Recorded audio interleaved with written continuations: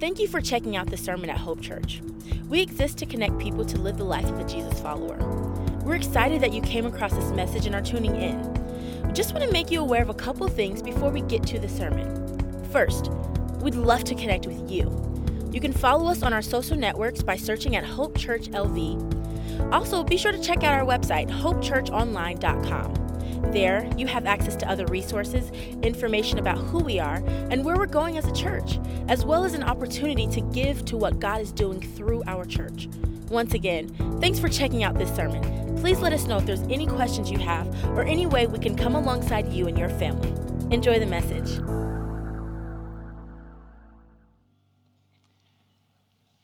In the first century, Rome was the city that dominated the world.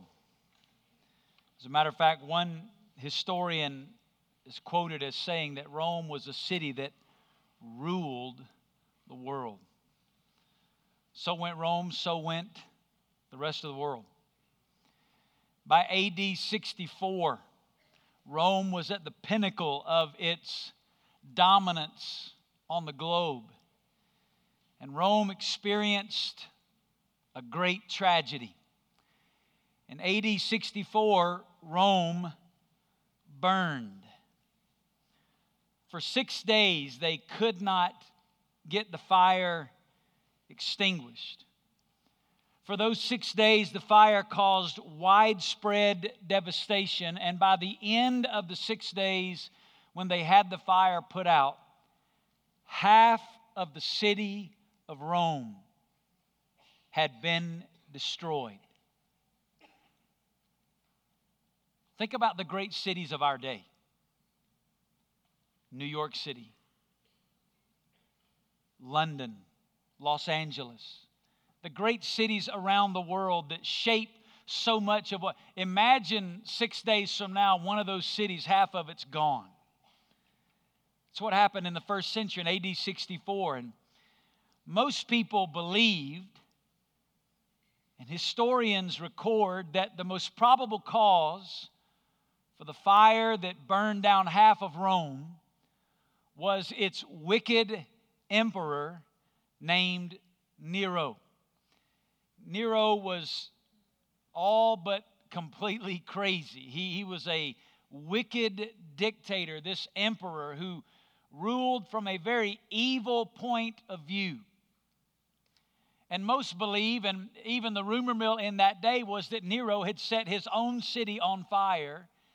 And stories even tell us that as Nero watched Rome burn, he was playing a fiddle, watching it burn to the ground. But being the egomaniac that Nero was, once the story began to circulate that he caused the fire, he decided to concoct a different version of the events and propagate a story that would diffuse blame from himself. There was a relatively new group of people in society who were growing rapidly that had begun to be called Christians. And Nero decided the best thing he could do to get people to not be mad at him would be to blame this upstart group called Christianity. And so that's exactly what he did. One of the great Roman historians, he was actually a senator in the Roman Senate, was a man by the name of Tacitus. Tacitus wrote what many believe to be the pinnacle of Roman history, and it's in a series of works called the Annals. I want you to look at a quote from the Annals that Tacitus wrote in AD 116, describing what Nero did to Christians. It says, to get rid of the report, Nero fastened guilt and inflicted the most exquisite tortures on a class hated for their abominations called Christians. Covered with the skins of beasts, they were torn by dogs and perished, or were nailed to crosses. or were doomed to the flames and burnt, to serve as nightly illumination when daylight had expired. It's not a Christian historian, secular historian, not a believer, and he's writing about what happened after the fire of Rome. And here's what he said Nero did. To diffuse blame, he blamed the Christians, and he would take Christians and he would cover them in some type of meat or animal skin that would attract the wild dogs, and he would turn wild dogs loose on them with that raw meat until the dogs would attack the human being thinking it was just a piece of meat, and they would devour the flesh of that human being until they were dead. He said that they would take Christians, and once it had gotten dark, to provide lighting for the streets, they would hang them on poles and they would set them on fire alive. And it was their burning corpses that would light the streets of the city. As you can imagine, that was a pretty difficult time in early Christian history. So historians tell us that what happened is that Christians began to scatter. They literally ran for their lives. They settled all throughout the Roman Empire. And what happened as a result was Christianity spread like wildfire throughout the Roman Empire. But when the believers scattered, they scattered to places like Pontus and Galatia, Cappadocia, Asia, and Bithynia, all sorts of regions outside of Rome. And in the midst of what I just described for you, Simon Peter, under the inspiration of the Holy Spirit of God, writes them a letter. It's a letter that was a circular letter. It was written to be passed around from Christian to Christian, from groups of Christians to groups of Christians, to bring encouragement and hope in a very discouraging time. And can you imagine what it must have been like for them to have been handed, in the midst of what they were facing, a letter written by one of the men that had walked personally with Jesus for 3.5 years? We have that letter in our Bibles called the book of 1 Peter. If you have your Bible, I want you to open to 1 Peter chapter 4. If you're visiting with us, we've been studying through this letter together now for about a year. And in chapter 4, verse 12, we're going to pick up. And I want you to listen what this letter says in light of the story that I just recounted for you.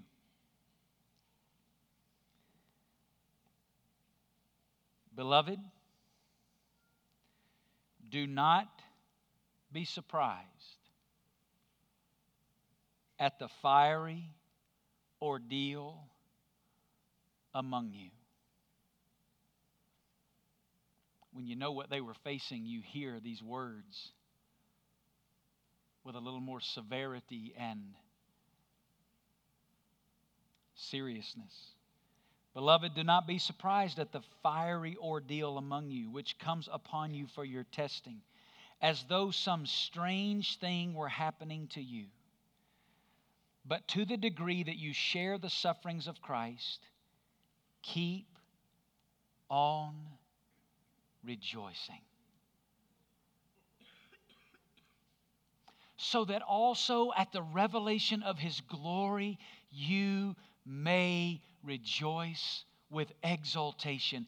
If you are reviled for the name of Christ, you are blessed, because the Spirit of glory and of God rests on you. Make sure that none of you suffers as a murderer or a thief or evildoer or a troublesome meddler. But if anyone suffers as a Christian, he is not to be ashamed, but is to glorify God in this name. For it is time for judgment to begin with the household of God. And if it begins with us first, what will be the outcome for those who do not obey the gospel of God? And if it is with difficulty that the righteous is saved, what will become of the godless man and the sinner? Therefore, those also who suffer according to the will of God shall entrust their souls to a faithful Creator in doing what is right.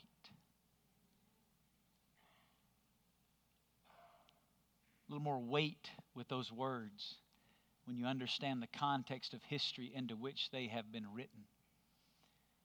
It's been a heavy week for me, just digging into these verses of Scripture. It's hard to unpack this truth. It's hard to understand the context and the culture of what they were facing, and also to understand the context and culture of many of our brothers and sisters in Christ in the world today. In the context of our prosperity and comfort and often weak and anemic expression of Christianity, it's a challenging thing to dig into these verses. But what we're going to do this weekend and next weekend is unpack the text that I've just read for you. What I just read for you, we're going to look at over 2 weekends. And we're going to unpack some truth about spiritual suffering. Spiritual suffering. The first question we got to ask and answer is, what is spiritual suffering? Because we read these verses like this sometimes, and immediately some of us begin to think about things in our lives with that attitude of, oh yeah, I'm suffering for Jesus. But we need to understand what Peter's writing about here. He's not here writing about self-inflicted suffering. He's not writing about something that you're facing as a Christian or I'm facing as a Christian because of my arrogance and my ignorance and my mouth that often speaks when I should be thinking and listening and communicating with my Father. He's not talking about the kind of stuff that we've created on our own. He's not talking about self-inflicted suffering. Stuff that we've brought into ourselves because we've stepped outside the parameters of grace and humility and Christ-likeness, and how we've tried to confront a culture that's just lost. He's not talking about that. He's not talking about the consequences of sinful actions. Sometimes, because we step outside of God's boundaries, we have consequences in our lives that are uncomfortable. God's grace and God's forgiveness. We sang about it a moment ago. Michael led us in that song, Covered. Aren't you thankful for the grace of God? Amen.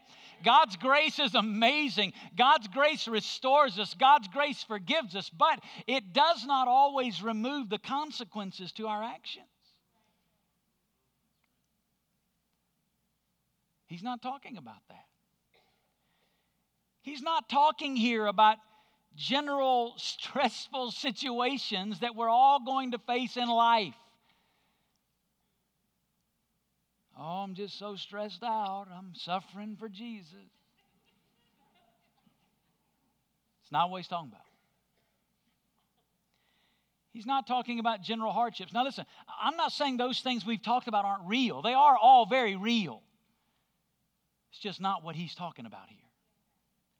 Peter uses some different words to describe suffering. Look in verse 12. He calls it a fiery ordeal. It's a word that describes the act or condition of being set on fire. It's speaking to the severity of the discomfort that they were experiencing.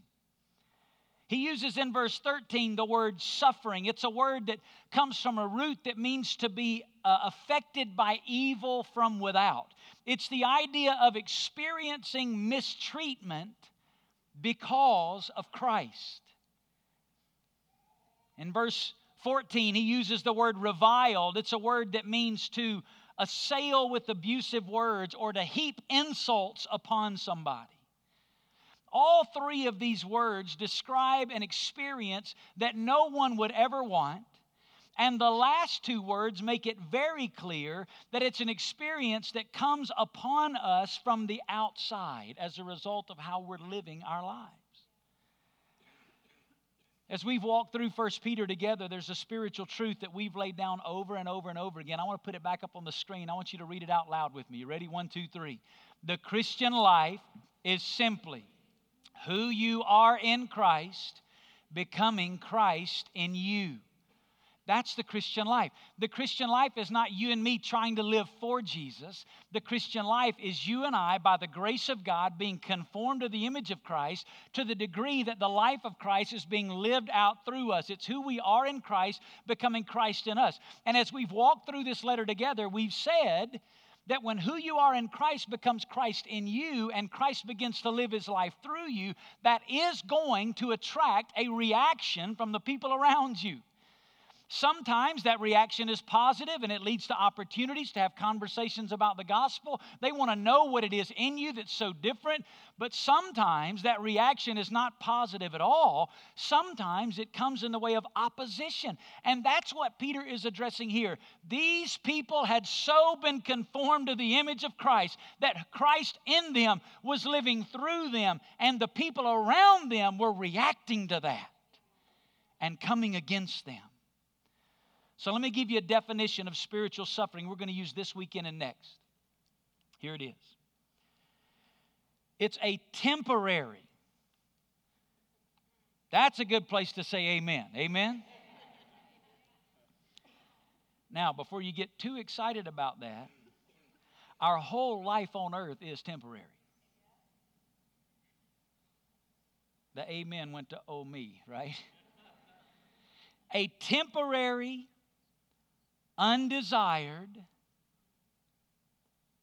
If you have some kind of martyr's complex and you're walking around looking for suffering, something is wrong with you. A temporary, undesired consequence of the life of Christ in me. That is spiritual suffering. And that is what Peter is addressing in these verses. And that is one of the reasons why this was a difficult week for me, because the honest reality is that Christianity in America is so weak and so anemic that many of us are not even remotely familiar with this concept.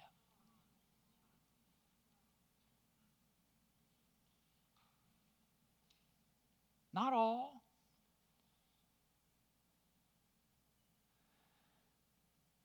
So today, really my prayer this weekend and next is that you'll hear this in one of two ways. Number one, if you're here today and you're facing spiritual suffering, I pray today that the Holy Spirit of God will take the Word of God and bring healing and encouragement to your soul. I realize that our weekend messages, about every 6 months, we're downloaded in over 100 countries around the world. Last year, over 50,000 messages down. I realize that we got brothers and sisters around the world who God may have us in this text today, not for anybody in this room. It may be for some soul on the other side of the world who's facing some stuff. But my prayer is that if you're living there, either in this audience or in an online audience, that the Holy Spirit of God will take the Word of God and just breathe life into your soul. Here's the second way I hope you hear this. Although we have not seen much of this in our context in America, it is coming. And I pray that you hear this today prophetically.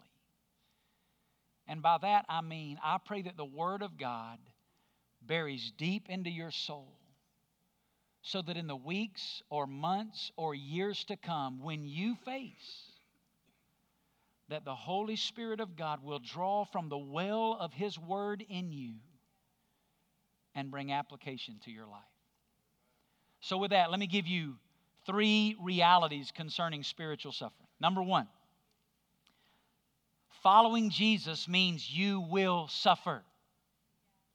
This is going to be a real feel-good message today, all right? Let me just tell you.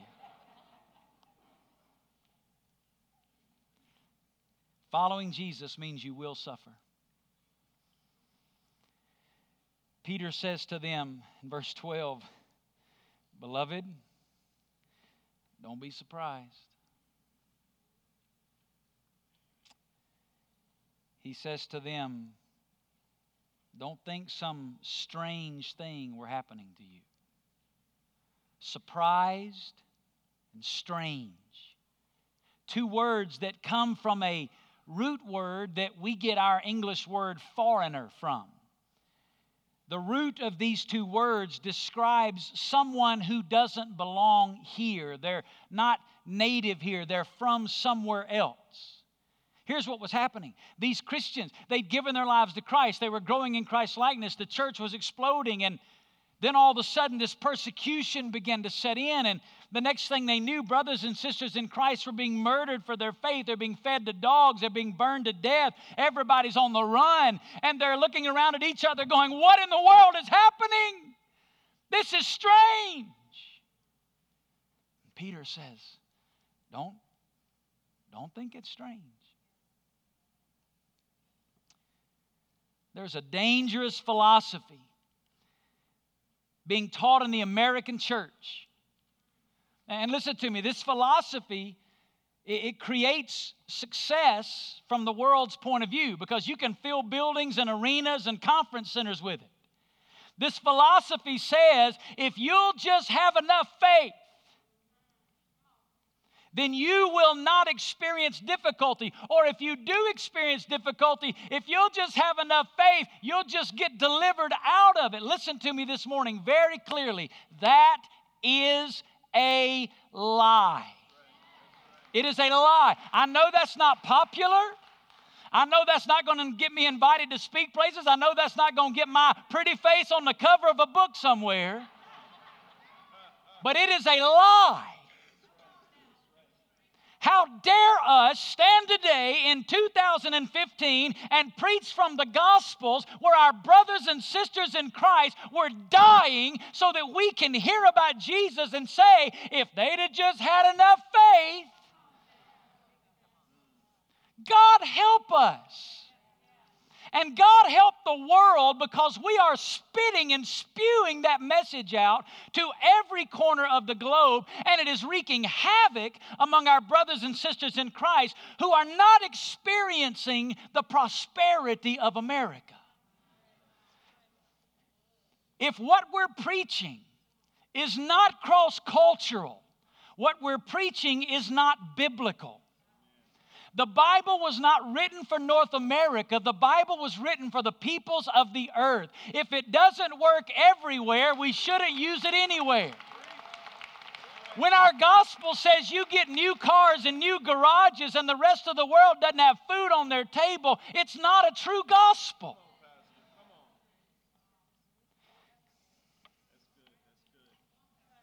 I need to move on. Look what Paul said in 2 Timothy chapter 3, verse 12. Yes, and everyone who wants to live a godly life in Christ Jesus will suffer persecution. The word persecution means to be pursued with repeated acts of animosity. He didn't say you might or maybe. He said you will. The more you and I grow in Christ, following Jesus means you will suffer. For every follower of Jesus, there will be seasons where simply because of Christ in you, others will react against you. Now listen, it won't look the same for all of us. For some of you today, the way it looks is that you've been rejected by family. Some of you came to Christ. And you've begun to walk in Jesus. And Christ in you has begun to live through you. And it's begun to change the way you think. It's changed the way that you establish your priorities. Christ is changing the things that you value. The things that you used to want, you don't want anymore. And some of you have family members that treat you differently. Some of you have family members that ridicule you. Some of you even have family members that have completely turned their back on you. Simply because of Christ. I'm not talking about because you keep giving them books and CD. I'm talking about just Christ in you. They've rejected you. And you know what I'm talking about when I say spiritual suffering. Some of you, it's not family, it's friends. You've come to Christ, and the circle of people that you run with, they don't want to run with you anymore. You don't value what they value. You don't love what they love. You don't laugh at what they laugh at anymore. And it's not because you think you're better than them. You know, but for the grace of God, you'd be right there with them. It's just Christ in you is changing you. And friends have walked out of your life. For some of you, it means you've lost business. Some of you have made your business a platform where you use it as an opportunity, not in an offensive way, but just in an authentic way to share Christ with other people. And some of you have business relationships that have been lost, some even to the point you've lost your job. Some of you have been terminated because of your love for Jesus. Some of you have faced verbal attacks. Some of you have had people talk about you and say negative things. There's those so-and-so, you know who they are, the Christians. With the advent of social media, it's gotten much more public.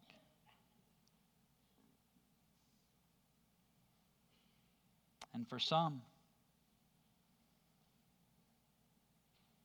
have even lost their life. We were studying this passage of Scripture this week in our teaching team meeting. We gather every Tuesday morning early, and we start before the rest of the staff gets here. And we rotate it, but 5 or 6 guys off our pastoral team come together, and we talk about our text for the upcoming weeks. And this Tuesday morning, we gathered early in the morning, and we're about to read this passage of Scripture. And in our group this week was our church planter that's in residence with us, who's planting a church among Persian-speaking peoples here in Las Vegas. And he opened up his phone.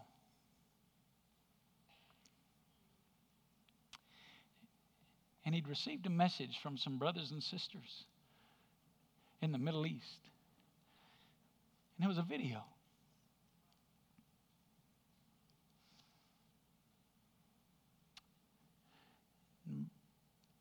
Block by block, you watch these terrorists tear down their church building. And as they were tearing it down on the video, there's a woman who's a Christian that they have hung up like a hog that you would be barbecuing.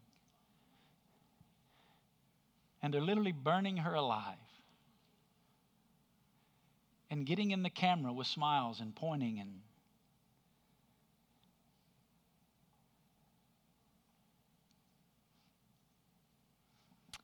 when I saw that this week, all kinds of emotion ran through me. Just as raw and honest as I can be.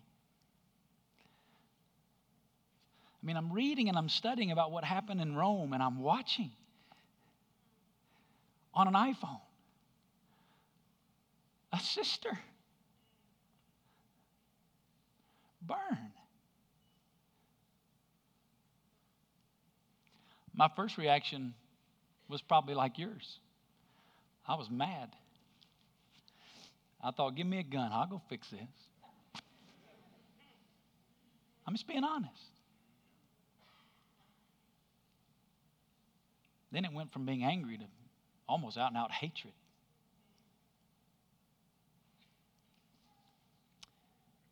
Then I felt despair, hopelessness. then I felt guilt because I've got it so easy.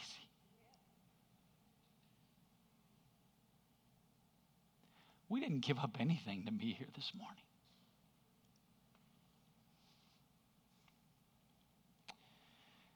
And I felt grief because my sister in Christ was dying for the gospel.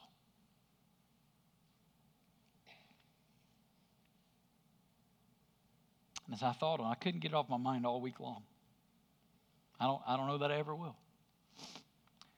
Here's the words that God put into my heart out of John 15. Jesus said,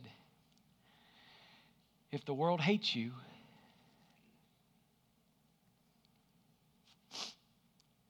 you know that it has hated me before it hated you. If you were of the world would love its own, but because you're not of the world, but I chose you out of the world, because of this, the world hates you. Remember the word that I said to you, a slave is not greater than his master. If they persecuted me, they will also persecute you. If they kept my word, they'll keep yours also. In this last sentence, but all these things they do to you for my name's sake, because they do not know the one who sent me. And here's what I thought. In all of my pious anger, but for the grace of Almighty God, that could be me in that video. What if you'd been born there instead of here?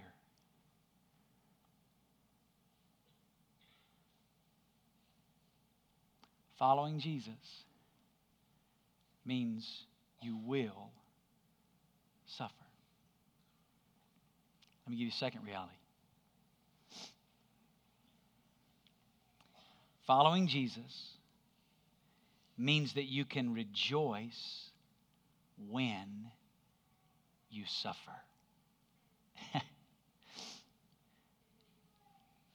I know what you're thinking.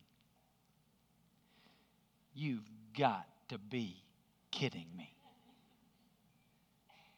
Rejoice? After what you just described? Rejoice? Peter wrote it in this letter. He wrote it to people that were facing it. And listen to what he said in verse 13. But to the degree that you share the sufferings of Christ, he says, to the degree that you're suffering, keep on rejoicing. It's an imperative. He wasn't laying it out as a suggestion. He says, to the degree that you're suffering, you be glad. You say, wait a minute. I can't do that. Peter knew that.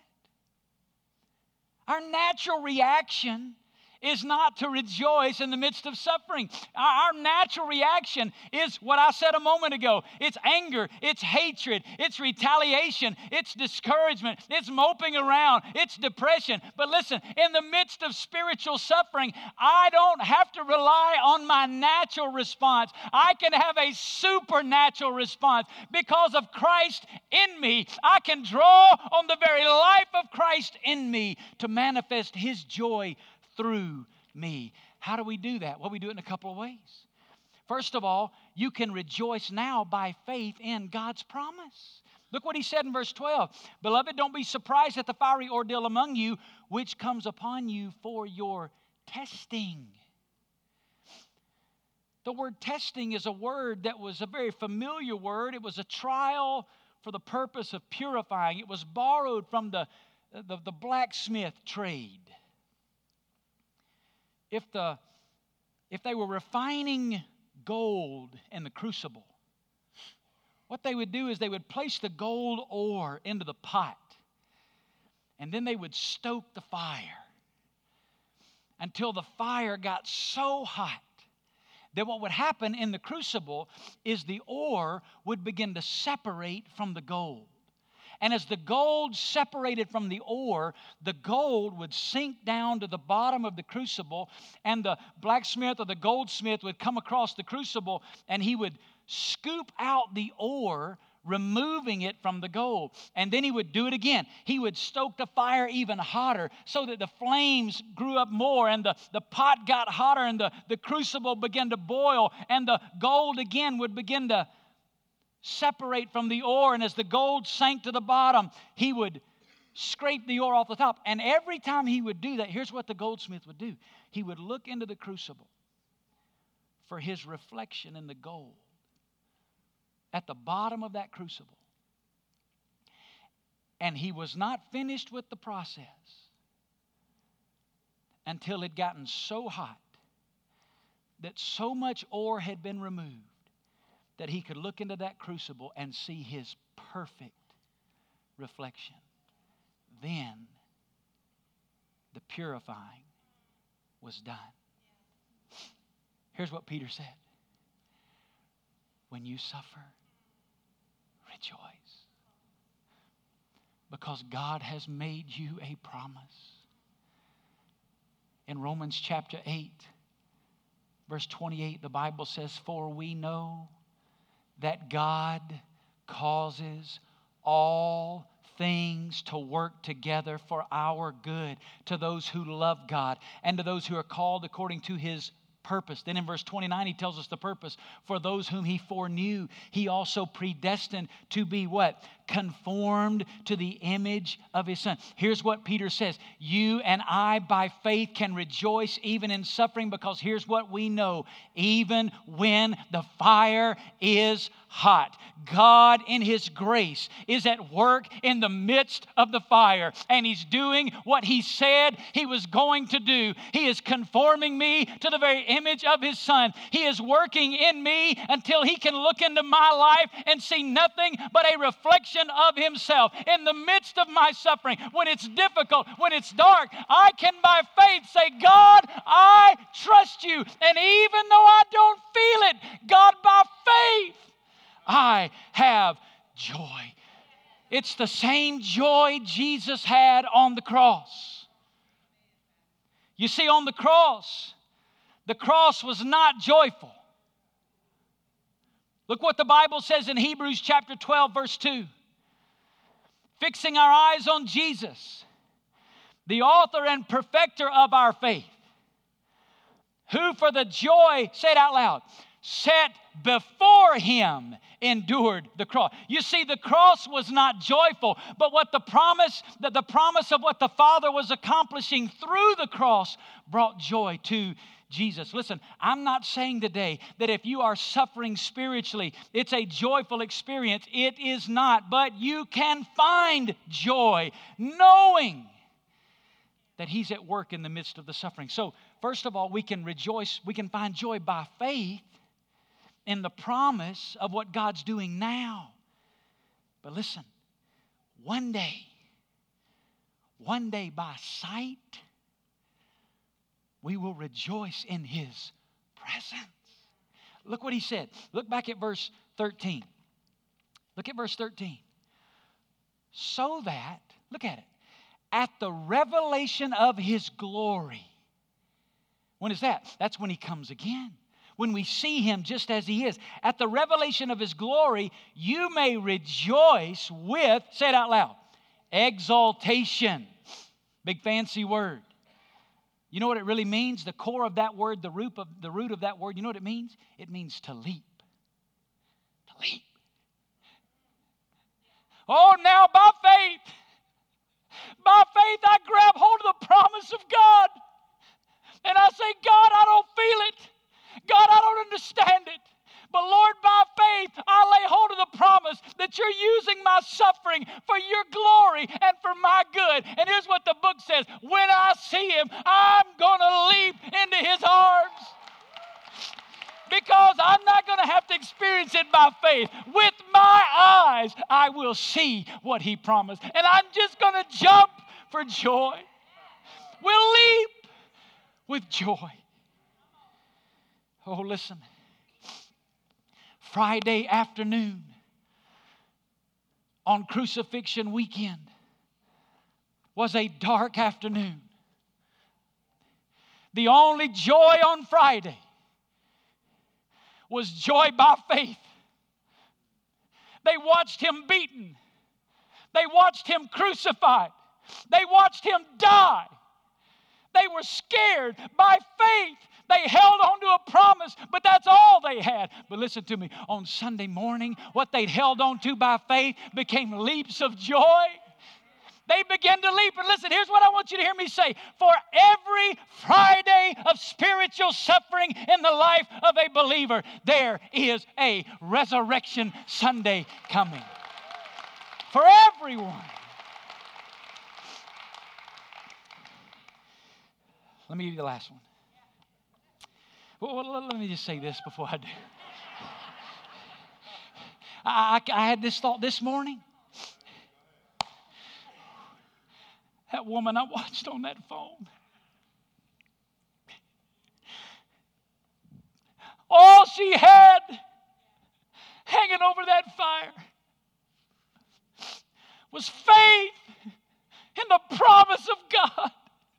Oh, but listen, one breath out of this life, she was leaping into the arms of our Father.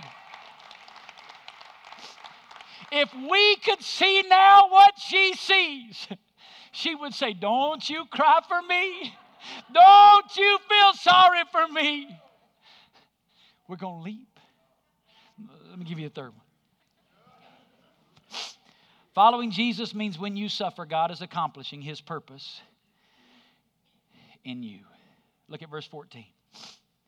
He said, if you are reviled for the name of Christ, you are blessed. Why? Because the Spirit of glory and of God rests on you. Scholars agree that this phrase refers to the Shekinah glory of God. What is the Shekinah glory of God?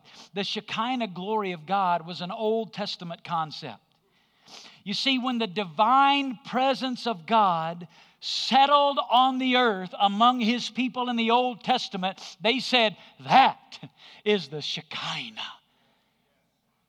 Let me read you an example. Exodus chapter 40, look on the screen. It says, then the cloud covered the tent of meeting. He's talking about here in the Old Testament Exodus, when the people were wandering for 40 years, God put it on Moses' heart to build a tabernacle. Inside the tabernacle was the Holy of Holies. In the Holy of Holies is where the presence of God was going to dwell among His people. It says, then the cloud, when the tabernacle was finished, the cloud covered the tent of meeting, and the glory of the Lord filled the tabernacle. And Moses was not able to enter the tent of meeting because the cloud had settled on it, and the glory of the Lord filled the tabernacle. The divine presence of God rested on the earth. Listen, if you are facing spiritual suffering, here's what Peter said. It is because the divine presence of a holy God has chosen to rest on you. The Shekinah glory of God has so rested on you and in you and through you. They're not reacting to you. They are reacting to the glory of God in you. Be encouraged. Spiritual suffering.